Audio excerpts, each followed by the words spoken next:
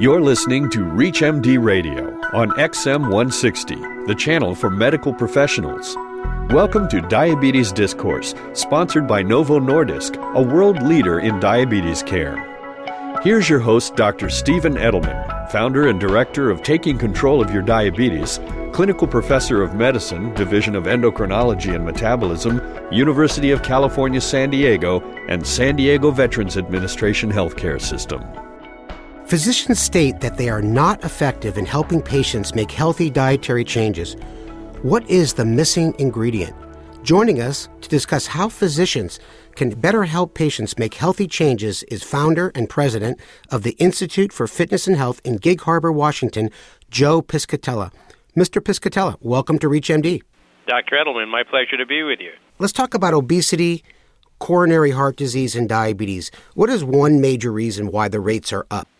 Well, it's not genetics, I can tell you that, because our genetics haven't changed. The reason that they're up is because of our lifestyle choices, principally in the area of what we eat, whether or not we're exercising. And we're eating too much and we're not exercising enough, and it's connected to all of these. You know, the most common cause of death in America is coronary heart disease, and that's especially true for people with diabetes. What's keeping people from living a healthy lifestyle? Well, and you've just hit it right on the head, because if you and I were having this conversation 20 years ago, we would say it's the knowledge of what to do.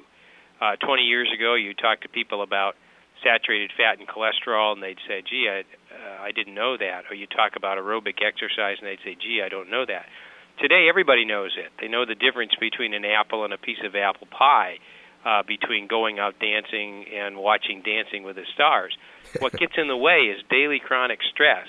We're so stressed and so pulled in so many different directions that we don't comply or adhere to the dietary and exercise information that we already have and understand. Well, how does stress specifically have an effect on keeping our patients from living a healthy lifestyle? Well, you can know so much about healthy eating, for example, that the food pyramid is tattooed on your forehead. But when you live with chronic stress, when you simply feel like you don't have enough time to do everything, then peanut M&Ms are lunch. And it's the same thing with exercise. People don't go to the gym, and they'll say, I'm too tired, and really it's the mental fatigue from the stress that's dragging them down. It isn't that they're so physically active that their muscles are tired. So what we see is that when people are just pulled in so many different directions and feel that chronic stress and not having enough time is really on their back, that they make poor decisions about diet and exercise, even though they know all the good information about it.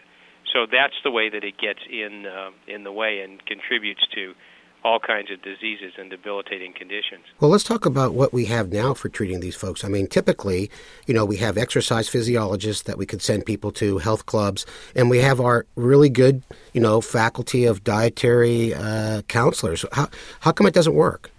Well, I think for years and years and years, we've relied on the good food, bad food route.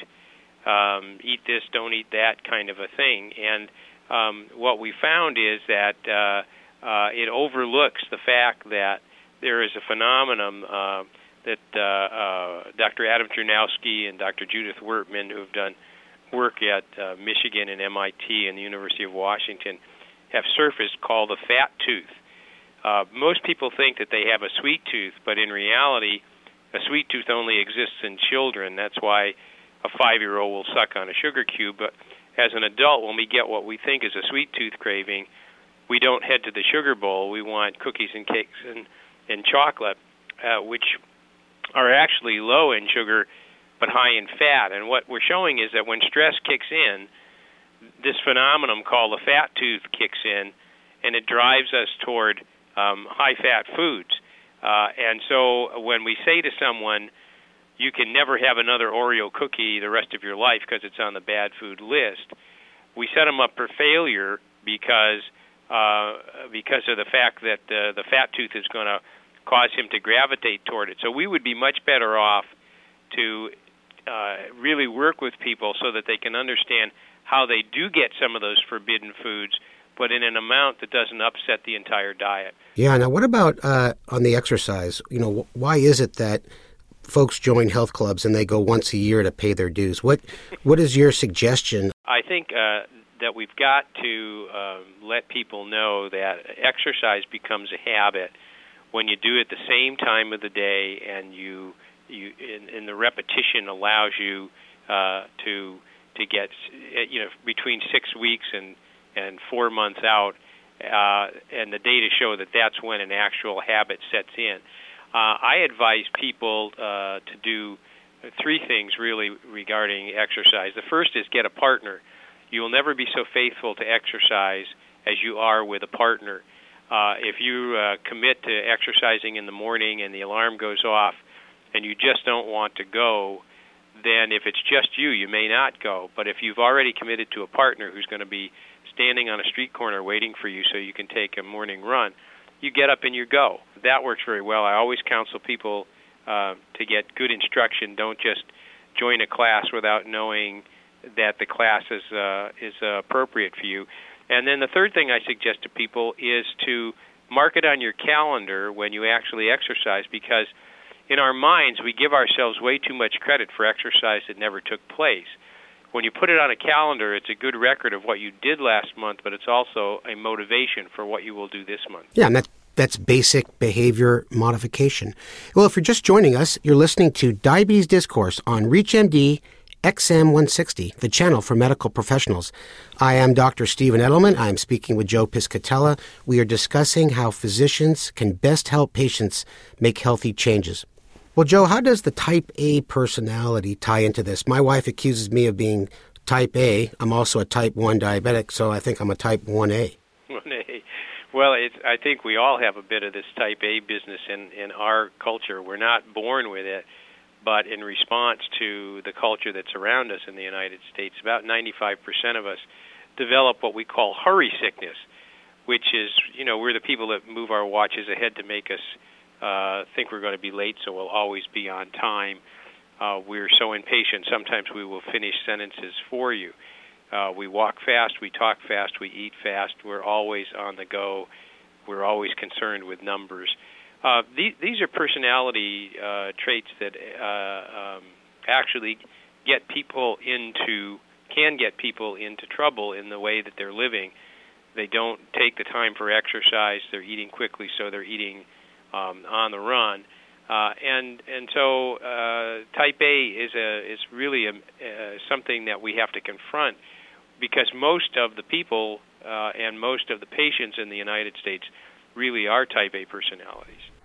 Well, you're not an official doctor, but I sort of consider you as one. Put yourself in the chair of a busy healthcare professional seeing a patient at high risk for coronary heart disease, let's say type 2 diabetes, successful, busy worker, has a great job, but seems to put everything lower on their priority list in terms of lifestyle modification. I would do two things. The first thing is I'd make a very, very strong appeal to getting involved in an exercise program. And that's hard. Doctors will talk to patients about it. Patients will leave nodding in agreement and then run into the same schedule conflict that they had before. But at some point, that person has got to make that kind of a commitment, because it's one of the best things you can do. But something that's even simpler that I think doctors could do is to, within 2 minutes, teach patients how to perform a deep breathing technique, which is very simple. Breathe in through your nose and push your stomach out. It feels a little different from the way we normally breathe. Have the patient hold it for a few beats. Pull the stomach back in like there's a string from your belly button to your spine, and let the air out through pursed lips like the patient is whistling for about 5 beats. This is one of the simplest and easiest, no kinds of special shoes, no kinds of special equipment. This is a technique that a person can do for 3 or 4 minutes once or twice a day in their kitchen, in their office, in their car, and it makes a huge difference in bringing about what's called a relaxation response, which puts the person in a better position, not to reduce stress, but to manage the stress in their life more effectively. Whether you're a doctor or whether you're a business person or whether you're a homemaker, we're all being pulled. We're multitasking, and we can see all of these type A characteristics surface because of the fact that we're pulled in a lot of different ways. I remember one guy on a Monday saying to me, I have no time for exercise or stress management techniques. On a Tuesday, he has a heart attack. And guess what? On a Wednesday, he's found time for exercise and other stress management techniques. Well, that's your personal experience. Exactly. How many years ago, Joe? Tell our listeners your story briefly, because it's pretty inspirational how you got into all of this in the first place. I went through bypass surgery when I was 32 years old, and I had a history of high cholesterol, but not of heart disease. But for some reason in me, it all connected, and my family was young. My children were 6 and 4. Hadn't been married to my wife 10 years at that point. And the prognosis was not good. I actually had one physician predict that I wouldn't live to be 40 because the disease was so aggressive. But I relied not on that prognosis, but rather on changing my lifestyle in terms of eating better, exercising more effectively, and managing my stress. And this year, in 2009, I celebrated the 32nd anniversary of that bypass surgery. I'm well past the age of 40, and I've had the privilege of being married 41 years and having my kids graduate from high school and college and law school and graduate school, and being at every one of those things. And so the effectiveness of managing lifestyle is not just science for me. It's also very personal, and it's everyday life. Well, you just come out with another one of your excellent books. The one coming out is called Positive Mind, Healthy Heart, and it is really dedicated to the proposition that if you want to take this knowledge and put it to work, just what we've been talking about in this interview, then you've got to have a positive attitude and get your mind straight. And for years and years and years, what I've done in the morning is do a little bit of reading of something that will motivate me for the day. My philosophy is I'm not going to worry about yesterday, that's gone. I'm not going to worry about tomorrow, that hasn't come yet. But I want to help myself to commit to living healthy today. I'd like to thank our guest, founder and president of the Institute for Fitness and Health in Gig Harbor, Washington, Joe Piscatella. Joe, thanks so much for spending time with us on Diabetes Discourse. It's been my pleasure, Steve. Thank you so much for having me on. Thank you for listening to Diabetes Discourse, sponsored by Novo Nordisk, a world leader in diabetes care. To learn more about diabetes and the role of GLP-1, visit novomedlink.com/DIA. For more details on the interviews and conversations in this week's show, or to download the segment, visit us at reachmd.com. Daddy, what are you reading? I'm reading about something called GLP-1. Is it a robot? No. GLP-1 is a natural hormone that helps regulate glucose metabolism. Its multiple actions are critical to glucose control. Huh? Okay. Well, GLP-1 works in a glucose-dependent manner.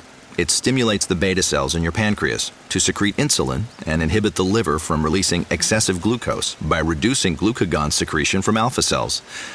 It also helps regulate food ingestion by slowing gastric emptying in your stomach here and making you feel full.